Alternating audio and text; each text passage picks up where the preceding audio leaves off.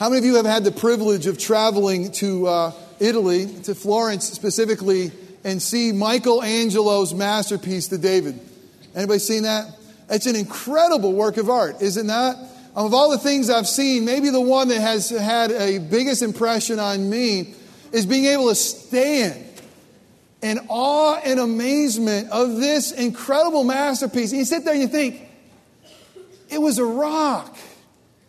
That some masterpiece, Michelangelo specifically, through his mind's eye, was able to see a warrior king in the midst of a rock. And as he took a chisel and he took a hammer and he began to form this masterpiece and be able to stand at the foot of this masterpiece and say, wow.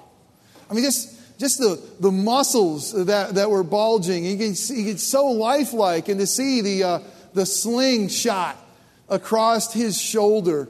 And it just came alive. And I thought, wow, what an incredible piece of work this is. Scripture tells us of another rock that is sculpted into a masterpiece. And his name is Peter. Peter, whose name means rock. You look through the pages of Scripture, and you're going to find the Holy Spirit chiseling and working on this man. And he's going to be shown to us as a great man. But he's also going to show to us the Spirit of God, through God's Word, is going to show us this man with great weakness. There's so much human about Peter. A masterpiece of God's. Really, I call it God's masterpiece. I mean, Peter, was he a piece of work or not? I mean, you look through the Scriptures and you'll find this one that we can so much relate to, so readily identify with so many ways. Well, today we begin a journey. Today we begin a journey in the book of 1 Peter. And we're going to be here for a little while, so you may want to, somehow dog-ear 1 Peter or put a bookmark in there.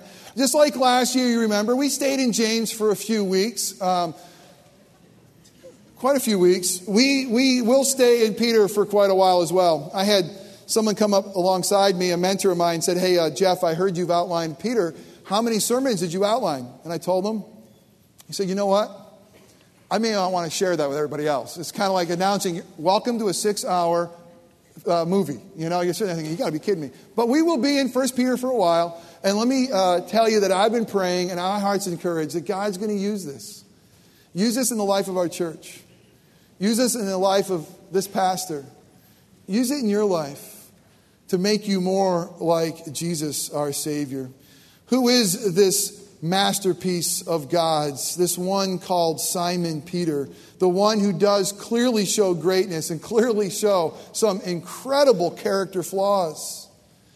This Peter that we'll be looking at has been forged through the fires. This Peter that we'll be looking at has been sifted by Satan. The Peter that we're looking at, he's seen heights that few of us have ever seen or ever will see. It was Peter who was one of the three that was able to go up to the Mount of Transfiguration and be enveloped by God's glory and see the transformation of his Savior and friend Jesus. And to see Elijah appear and Moses appear. It was Peter who was there. Yet it was Peter who still didn't quite get what was going on. It was Peter who walked on water. We all like to talk about stories around the table. And it's always like one-upsmanship. Well, let me tell you what I did in high school, and let me tell you what I did in college. How about Peter saying, let me tell you about the time I walked on water? He did it. You remember the story? Peter was in the boat, and he sees the Lord Jesus walking on water. And somehow Peter thinks it'd be a good idea to say this, Lord, if it's you, call me out there. Come on out, Peter. 1 step, 2 steps. He walked on water. And then guess what happened? He saw the wind, whatever that means. He saw the wind. And he sank. It was Peter. Peter that will proclaim in the Gospel of Matthew, the hinge, the turning point of the Gospel of Matthew. It'll be Peter who will answer the question, who do people say I am? That Jesus is asking. It's Peter who will say this, you are the Christ. You're the anointed one. You're the Messiah. You're the one that God has promised. You are it. You are God. You are man. You are Son of the living God. Peter. And then, just a few moments later, he'll be pushing Jesus aside and rebuking him, saying, hey, all this death stuff you're talking about, let's don't talk about that. And Jesus would turn to Peter and say, "Behind me, Satan." Peter, who will have so high of heights and so low of depths. It's Peter. Peter, the one who will have such an incredible confession. The confession that Jesus is the Messiah, that the entire church will be built on. It's Peter who one day to a little servant girl would cry out and say this, "I swear to God I don't know him." Peter. Can you relate to Peter? You know my middle name? Jeffrey Peter. And for all of us who have had a tendency to speak before we think, for all of us who think too highly of ourselves, for all of us who seem to get it and then quickly lose it, for all of us who show flashes of greatness followed by ignoble moments of stupidity, for all of us who love Jesus but somehow in our words and in our action deny the fact we ever know him, Peter gives us hope. You see, I relate to Peter. I laugh at and with Peter. I weep with Peter. And through the Holy Spirit's inspiration, we can still hear Peter's voice. Peter's one I can trust. I mean, he's got dirt under his fingernails. I mean, Peter's a man's man. I mean, the picture Caravaggio had painted behind us, the one that shows Peter about ready to be crucified, upside down, as history will tell us. I love looking at that picture knowing that here is Peter. He's going to give up his life for his Messiah, but says, "Don't hang me the same way you hung my Savior. Hang me upside down." You know what I noticed in that picture? I noticed his arms. Did you see him? I mean, they were like bulging biceps and his abdomen. He was an athlete. He was a man's man. And there's so much about Peter that I can relate to. Not that I have bulging biceps and I got a huge abdomen, but you know what? Peter's one I could trust. I mean, Paul sometimes to me, Paul's like, wow, Paul. But Peter is somebody I could hang out with. In 1 Peter, the whole point of this book we're going to be in is this. Peter's going to tell us two words: stand firm. He's going to take 5 chapters and he's going to explain to us all the junk that's going on in life. He's going to tell us who we are in Christ. He's going to explain a lot of the suffering and a lot of the trials. He's going to present to us a glorious Savior. All because he's going to say, listen, stand firm. This fisher of men is still fishing today. Turn with me to 1 Peter 1. We're just going to look at the first few words today. And we're going to turn to chapter 5 and see the theme of the entire book. Next week, we'll do verses 1 and 2. But this week, listen to God's word. Peter, meaning rock. Peter, an apostle of Jesus Christ. And then in verse 5, he tells us why he wrote these words. Chapter 5, I should say. Chapter 5, 12b. He says this. Peter says, "I have written to you briefly, exhorting and testifying that this is true grace of God." This is the true grace of God. Stand firm in it. Let us pray. Father God, I thank you in your incredible wisdom. That God, in your word, through the inspiration of your Holy Spirit, that you give to us, those who have gone before us, those who that we stand upon their shoulders of faith. And our faith joins their faith. God, you've given them to us as our heroes, as our forefathers. And God, I thank you that in your manifold wisdom, you've told us the truth about them. That God, they were men and women like us. There were men and women who did great things for you and for the kingdom. And there were men and women who messed it up. And who really, God, needed a Savior. And oftentimes, God, you show us painfully their flaws. And we see that as you show us their flaws, that you, God, can love us too in our flaws. And you can use us in our flaws. God, thank you for the life of Peter. And Father, we ask that he'd be a guide who would lead us to you through the next several weeks. That God, that we would fall in love with Peter. We would trust Peter. But God, really, we would fall in love with you. And that he would be one who would be a fisher of men among the people of Orangewood, even in the next several weeks. Drawing us closer and closer to our Savior. God, open up our ears to hear from you. Open up our minds to understand. God, open up our hearts to embrace your truth. God, empower our feet to walk in the light of the gospel. Father, the things that are said that contain the good news of Jesus and that are true, would you use those things to make us not like Peter, but to make us like Jesus? And Father, the things that I said that are merely my opinion, may they quickly fall away and be forgotten. We ask that you and you alone receive glory, and we receive great joy. And it's in Christ's name we pray. Amen. This morning, what we're going to do is we're going to take a quick tour, a quick snapshot of Peter's life as an introduction to Peter's life. We're going to look at his conversion or his call. We're going to look at his confession, that really the hinge upon which the Gospels turn. We're going to see and look at Peter's denial. And we're going to look at Peter's restoration. I don't know about you, but when I read a new book, the first thing I do with a new book is this. I go to the back cover, and usually on the back cover they tell you about the author, right? And really what I want to do is I want to find a little bit more about this author. Why? Because I want to understand the author's worldview. I want to understand the author's slant. I want to understand which perspective the author is going to come to this idea about, or this book about. Because I want to know their presuppositions. And if I don't know the author, I don't know if I can trust them. Are they worthy to listen to? Are they worthy? Are they an expert? Even this year in my devotional books that I'm using this year, there's one book that I'm really enjoying, and it's telling me about the names of God. And I got to tell you, I went to the back and I found out that the author's not a Hebrew expert. And God's using it, and I'm learning things, but there was a little disconnect. Thinking, oh, well, what does she know about Hebrew? And the Holy Spirit whispered in my ear, what do you know about Hebrew? That's why I studied it once.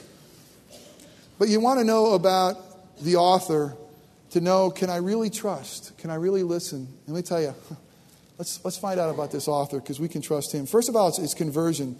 Let's turn with me to Luke chapter 5. As we go to Luke chapter 5, we'll find ourselves at the shore of Galilee. We'll find ourselves surrounded by a crowd. We'll find ourselves there with some fishermen. And we'll find ourselves here in God's Word where He's calling His first disciples. And so just kind of get that setting, if you will, and maybe smell the air and just be impressed with where God is and who He's calling to Himself. Listen to God's Word. Luke 5, I'm going to read 1 through 11. Now it happened that while the crowds was pressing around him and listening to the word of God, and anytime Jesus spoke, he spoke the word of God because he is God, he was standing by the lake of Gennesaret. And he saw two boats lying at the edge of the lake, but the fishermen had gotten out of them and they were washing their nets. Now here's the deal. Fishermen had fished all night. They had done fishing, and we're going to find out that they had no success. Now they're cleaning up. They're taking care of their stuff. And while they're there, Jesus is going to use their boat as a wonderful pulpit. And he got into one of the boats, which was Simon Peter's. And he asked him to put out a little way from land. And he sat down. And by the way, this is a position of teaching at that time. A teacher would sit down. And he sat down in the boat. And he began teaching the people from the boat. When he had finished speaking, he said to Simon, "Put out in the deep water and let down your nets for a catch." Simon answered and said, "Master, we've worked hard all night and we've caught nothing. But I will do as you say and let down the nets." Now let me ask you a question. How do you think Peter's attitude is right now? I mean, he's worked all night. What has he caught? Nada. What's he doing? Cleaning up his equipment. And what is Jesus asking? Now, what's Jesus' earthly occupation? Anybody know? Carpenter. And what is Peter? How would you feel? All right, he's being respectful. All right, Master, I'm going to take the boat out here, and this is a great time to fish. Everybody's fishing out here this time of day. And as if you can tell me anything I don't know, I will do it. He does it. He lets down the net. And listen, when they had done this, they enclosed a great quantity of fish, and their nets began to break. How much fish is that? That their nets begin to break. So they signaled to their partners in the other boats for them to come and help them. Now listen, Peter often gets a bad rap as a fisherman or a simple fisherman. And I think in a lot of ways Peter was simple, but listen, he had partners. He had a business. He was going to call for other boats. I was in Istanbul this fall, and as many of the bridges in Istanbul, you'll find simple fishermen. And there they have their one line, a little bait pail. That's it. But Peter had enough. He had enough. He was enough of a fisherman that he had a boat and he had a partner. And so much fish was being caught that he had to signal to his other partner. They came over there, get this picture, and they came and filled both of the boats so they began to sink.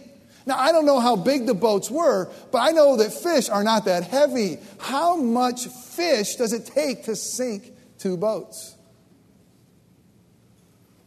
But when Simon Peter saw that, he fell down at Jesus' feet, saying, "Go away from me, Lord. I am a sinful man."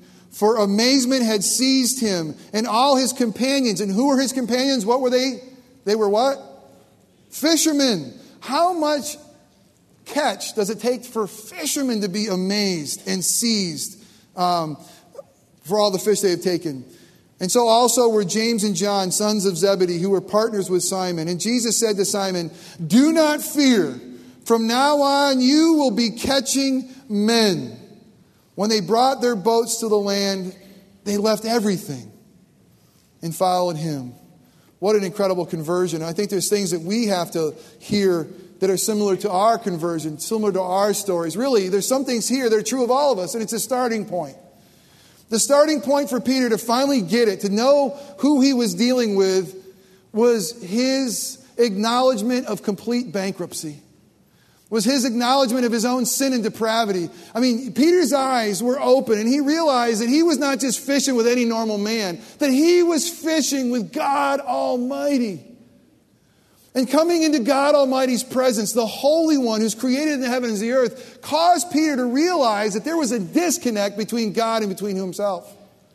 That he was defiled, that there was really a defilement in Peter's life that would cause him to be disqualified from God's love. And Peter's starting point has to be the same starting point with all of us, is the acknowledgement of sin and defilement. Where he will say, "Lord, depart from me. I am a sinful man." You see, we can't get Jesus, we can't get Christianity until we go through the starting point. The acknowledgement that we don't deserve it, that we've been defiled, we've been separated from a holy God, but there is hope. Not only is there that starting point, but there's a pursuit of something greater. Peter leaves all behind. He's found a pearl of greater worth. Americans are told, and it's been since our conception, that we have the inalienable right for life, liberty, and the pursuit of happiness. That as Americans, we have the right to do this. We have the right to pursue that which will give us life, that which will set us free, that which will give us happiness. And that's what Peter was doing. He was a fisherman. But he found something greater. He found something greater that would really give him life. He found something greater that would really give him liberty. He found something greater that would really set him free, and it was Jesus. You see, his pursuit became Jesus. There's this misconception with many in society that Christianity is about someone who's got nothing, poverty, and there's true that we got to understand our spiritual poverty, but as we pursue God, we will all of a sudden have worldly wealth. But you see, that's the exact opposite with Peter. What happened to Peter? Peter had never had a catch like that. He had never been as wealthy. Peter really, the fame of Peter's fishing of that day would transform him forever. He walked away from the greatest day of his life. The ship had come in. He had made it. He was a wealthy man that day. He was bringing to shore 2 boatloads full of fish. The greatest day of his life. The greatest success of his life. They would talk about Peter. His business would do nothing but expand. And that's what he walked away from. We got to understand that. It was at the zenith of Peter's success that he walked away. Why? Because he found someone of greater worth. Have you? What's greater worth than Jesus? What can this world offer us that is greater to pursue? What can the world offer us that will give us life, liberty, and happiness greater than Jesus? And the truth is nothing. When he came and he said, I am the way, I am the truth, I am the life, it is true. We cannot find it anywhere else. Peter acknowledged that. And he said, for me, my pursuit now will no longer be fishing. My pursuit now will be Jesus. And there I hope to find my life. Well, not only is there a starting point in this pursuit, but there's also an identity change for each one of us. There is clearly an identity change for Peter. He says, Peter, you've been called a fisherman. Now you'll be called, with a play on words, a fisher of men.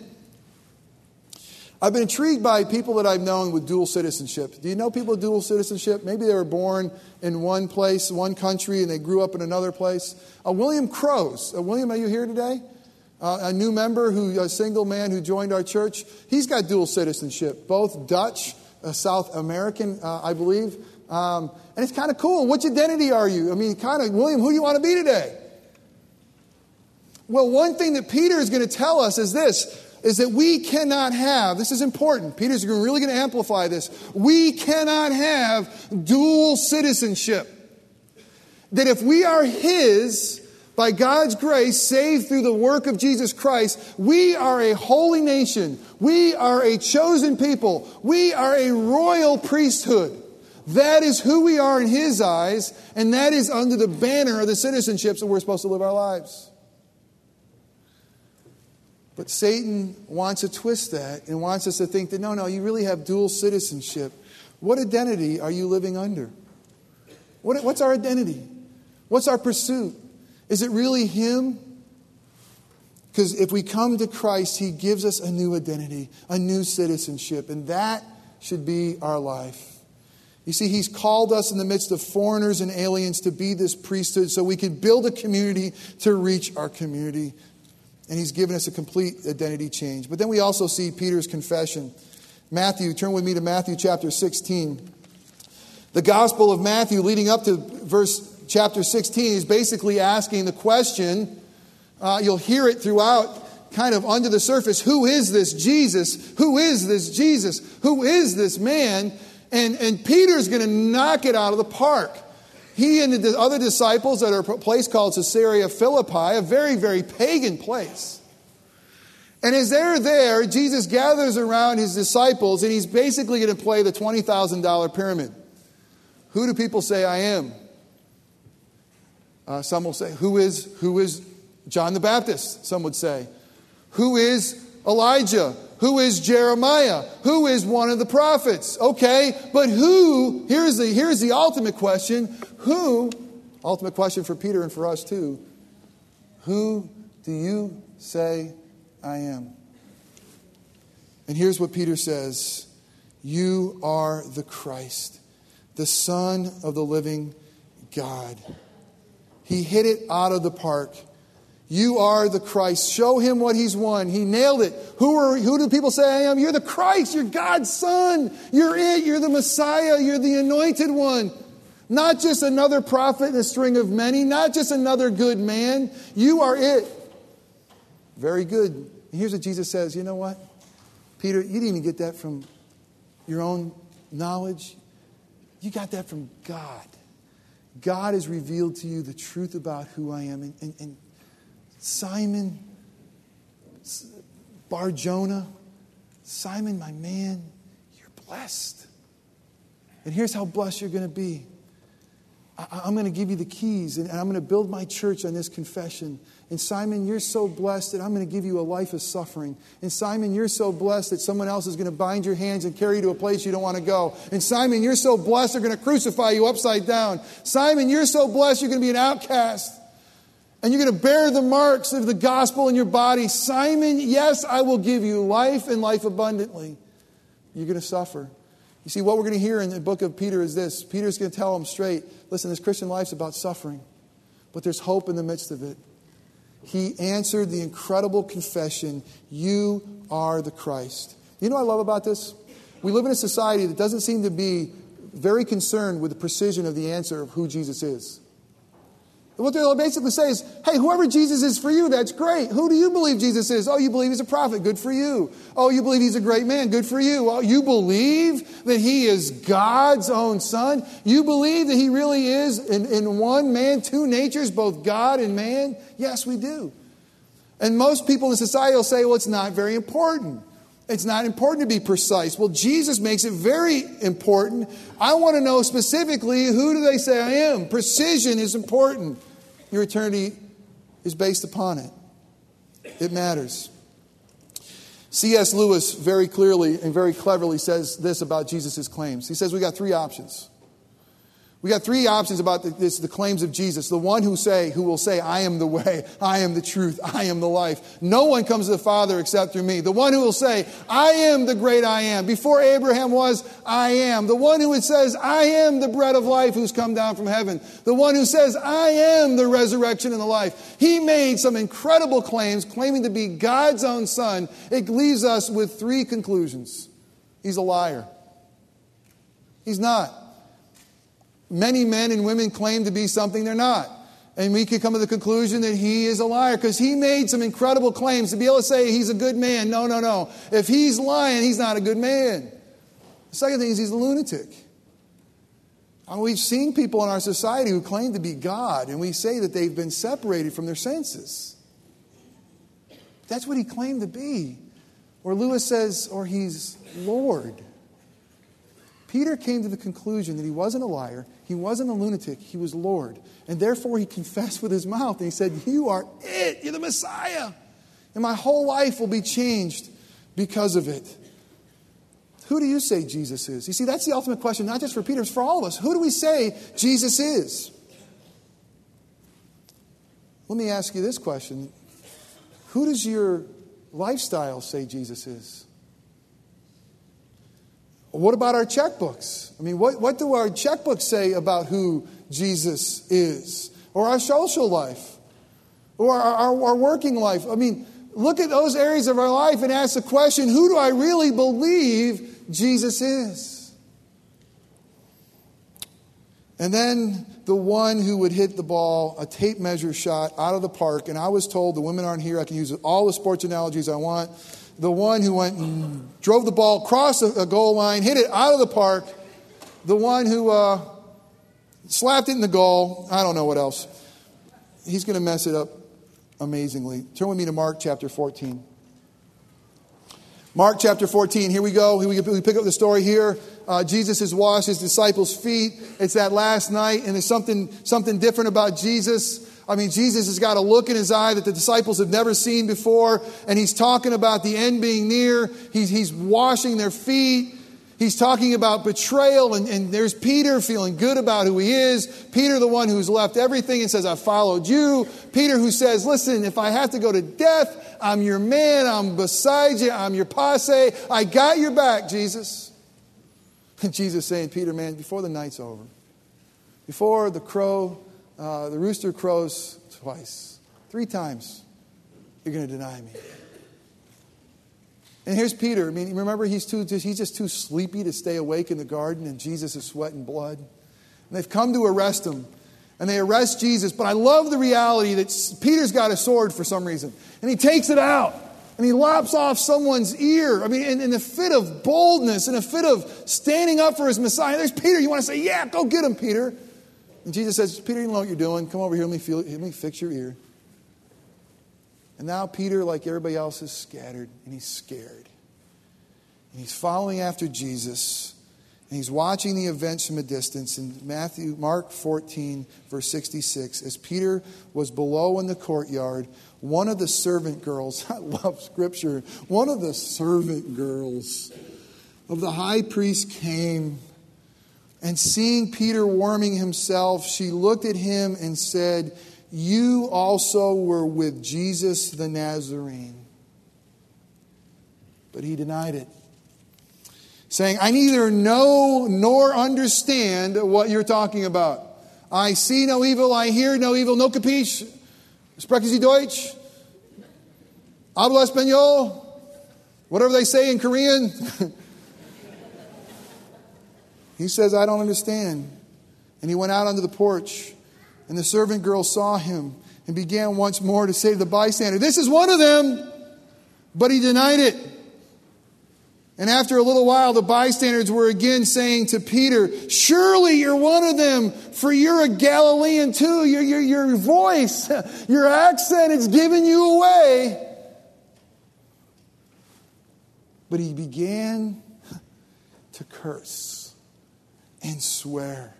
And he began crying out, saying, "I swear to God, I don't know him. Leave me alone." Immediately a rooster crowed a second time. And Peter remembered how Jesus had made the remark to him, "Before a rooster crows twice, you will deny me 3 times." And he began to weep. You know, it's really puzzling. I mean, why? Because you look at Scripture, and in Mark 19, verse 26, Peter is said, you know, "Hey, Jesus, we've left it all to follow you. I mean, we believe you're the anointed one." And God is saying, "Listen, you're going to be blessed because of this. You really are. You're going to have eternal life because of this." I mean, Peter has done so well. What would make him say to a servant girl, "I never knew him"? Maybe, I believe, he looked at the cost of following Jesus right then, and he realized maybe it might cost him his life. And he bailed. And he wimped out. Is there any area in your life that still cries out, "I don't know"? I know there's some in mine. And I'm asking for boldness in Christ's Spirit, because I don't want any of my life to declare to the God who is, "I don't know you." Peter calls us to stand firm. And you know what? It means so much more to me from a man who fell flat. You know? From a guy who's got this many bumps and bruises. But Peter would come through in the end. And Correggio shows us that picture of Peter being lifted up to be crucified. He did come through in the end. And lastly, there's the restoration. Turn me to John chapter 21. You know, really, John wraps up his gospel in chapter 20. He tells us why he had written what he had written. He said, "I've written these things so that you would believe." And then there's chapter 21. It's kind of like an appendage to the entire gospel of John. It's like Jesus had to do business with Peter. And we find Peter in chapter 21 in familiar territory. You know what he did? He went back to fish. He did that which he knew. And so he's going to find himself as one who is broken, one who's a coward, one who's a hypocrite, one who's a denier. You know where he's going to find himself? He's going to find himself back fishing. And once again, he's going to find himself in a position where he can't catch anything. And then in the boat, he sees the resurrected Messiah. And you know that the joy in his heart to be forgiven. Do you ever had that joy? I mean, the need to be with Jesus was so great, he couldn't wait for the boat to get to shore. He had to jump in and swim. And he gets there and he enjoys a meal with Jesus. And in verse 15, this is what Jesus says to him. "So when they had finished breakfast, Jesus said to Simon Peter, 'Simon, son of John,'" basically just drawing near, "do you love me more than these?" Probably talking about his companions, the other disciples. And Peter said to him, "Yes, Lord, you know that I love you." Jesus said to him, "Then tend my lambs." Jesus said to him a second time, "Simon, son of John, do you love me?"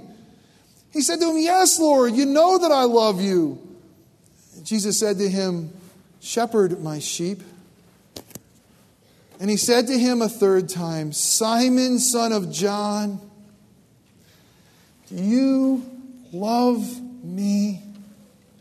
And Peter was grieved because he said to him the third time, "Do you love me?" And he said to him, "Lord, you know all things. You know that I love you." And Jesus said to him, "Tend my sheep." There's such good news for those of us who have disqualified ourselves from God's love because of our behavior. Those of us who have denied Jesus Christ, even his existence in our love and in our words and in our action. There's such good news for us that God still loves and he still uses disqualified people. Amen? Isn't that great news? And what was Jesus most concerned about with Peter? What was he most concerned with? Peter, come over here. Peter, do you really have the knowledge to stand up this time? Do you really have the internal fortitude, Peter, to make this? Peter, do you really have the skill set to do this? Peter, are you the man? Is he asking any of those questions? No. You know what he wants to get to? His heart. Peter, do you love me? Do you love me, Peter? Enough to pursue me and find life in me? Peter, do you love me more than these?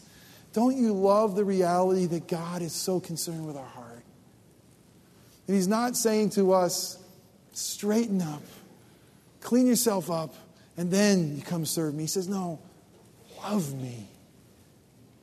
I love the reality that God is calling us to follow after Him, compelled by His love for us, compelled by His love for the Father, not out of duty, not so we're afraid that we're going to get the plague or something. Out of love. Out of love, He wants us to respond to Him. Peter, do you love me? And that is the key, and it's the key for us too. You see, it begins with love. It continues with love. And at the end of the journey, it ends with an embrace of love in the face of the one who created us. You see, Michelangelo's masterpiece of David truly is astonishing. You look at it and you think, wow, how can a master artist create such a thing? But you know who we are, Christian? You know who we are? We are God's masterpiece. Created in Christ Jesus. We are His workmanship, created in Christ Jesus to do good works which God has prepared beforehand that we should walk in them. The world should look at us. The world should see us and they should see our flaws. They should see our brokenness and our weakness. But they should see our love for the Master. And you know what they should see? They should see a warrior king, Jesus, reflected back in our lives. And give glory to God. Peter's going to write to us and say, listen, stand firm. I've messed it up, but stand firm. Stand firm. He's going to get you home. Stand firm. You're a royal priesthood. Stand firm. You're a chosen people. Stand firm. You're mine. Stand firm through the suffering He suffered to set you free. Stand firm, and you are His masterpiece to proclaim to this generation, to this dark world, marvelous riches of His grace in His light. Let us pray. Father God, I thank You so much. I thank You so much for a love that will not let us go. That when we've disqualified ourselves, when we've denied You with our lives, when we've denied You with our words and our actions, we find a God who continues to pursue and continues to love. Father, thank You for the example of Peter and for the realization that if You can love a broken sinner like that, You can love us too. Father, I pray for Your glory, that we would work out our salvation with fear and trembling, acknowledging that we are Your masterpiece in Christ Jesus, for others to see a warrior king in us. We pray this in His powerful name. Amen.